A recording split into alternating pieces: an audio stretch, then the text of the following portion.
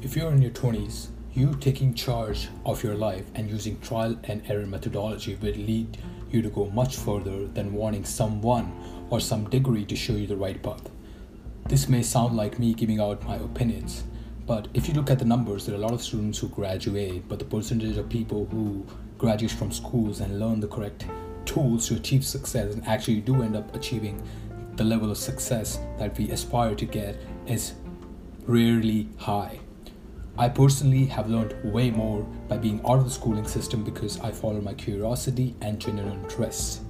A high level of desire to learn or simple curiosity will lead you way further than any other aspects of your training through any other societal systems. The biggest rewards that you will achieve by daring to dream is the happiness and joy in producing what you deeply care about.